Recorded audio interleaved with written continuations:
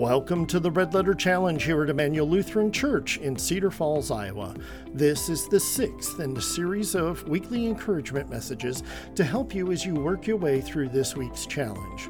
Our encouragement message comes this week from Reverend Kevin Richter, who's the assisting capacity pastor here at Immanuel Lutheran, and his message reminds us that there is a biblical precedence for the concept of going. Here is Pastor Richter. Go. One little word, just 2 letters long. Very simply means to move from one place to another, to leave or depart, to not stay still in one place.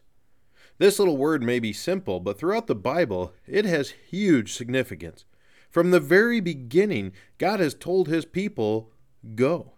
In fact, even in the Garden of Eden, pre-fall to sin, Adam and Eve are given dominion over the land, which some commentators have taken to imply that as they are fruitful and multiply, their family will outgrow the garden and they will spread out over all the land, cultivating it and making it like the garden. Even pre-sin, there was this notion of going and moving as God's people would spread. Well, then as Adam and Eve fall to sin, God tells them to go, get out of the garden. From there, his people would forever be nomads at heart. Abram would receive the call from God to leave his homeland and to go to a land he had never been before.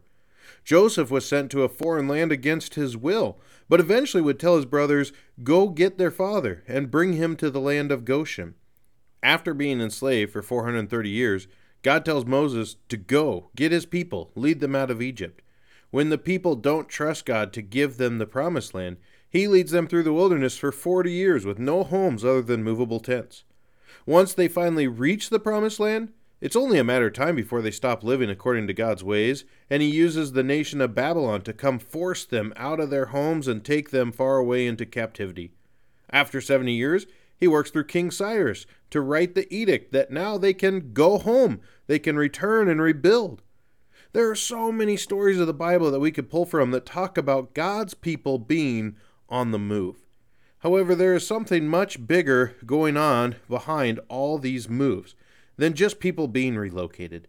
There is a very distinct reason God uses his people like chess pieces and moves them all over the board. From the Israelites at Mount Sinai, to Jesus on the Mount of Olives, to the apostles starting the Christian church, there has been one major motive behind that little word, go. At Mount Sinai, God tells all the people they are a kingdom of priests. On the Mount of Olives, just before his ascension, Jesus tells his disciples they are his apostles. St. Peter, as an apostle, writes to the Christian church to tell them they are a royal priesthood. All of these statements have one mission behind them. The people of God are to bring the presence of God everywhere they go.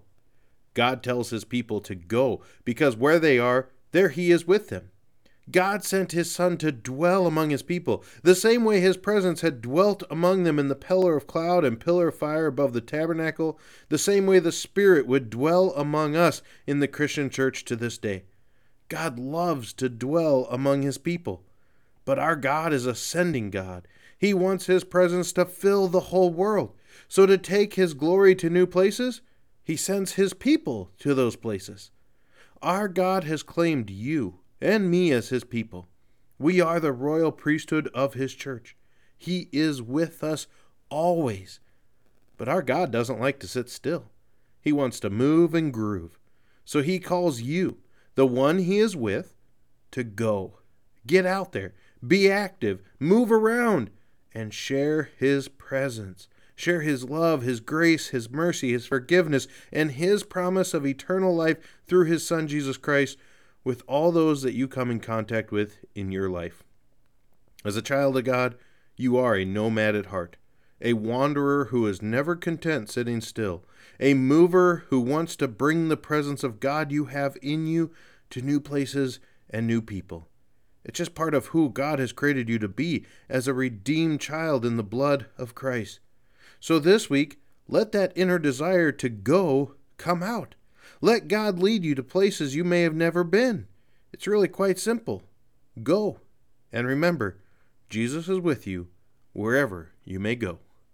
Amen.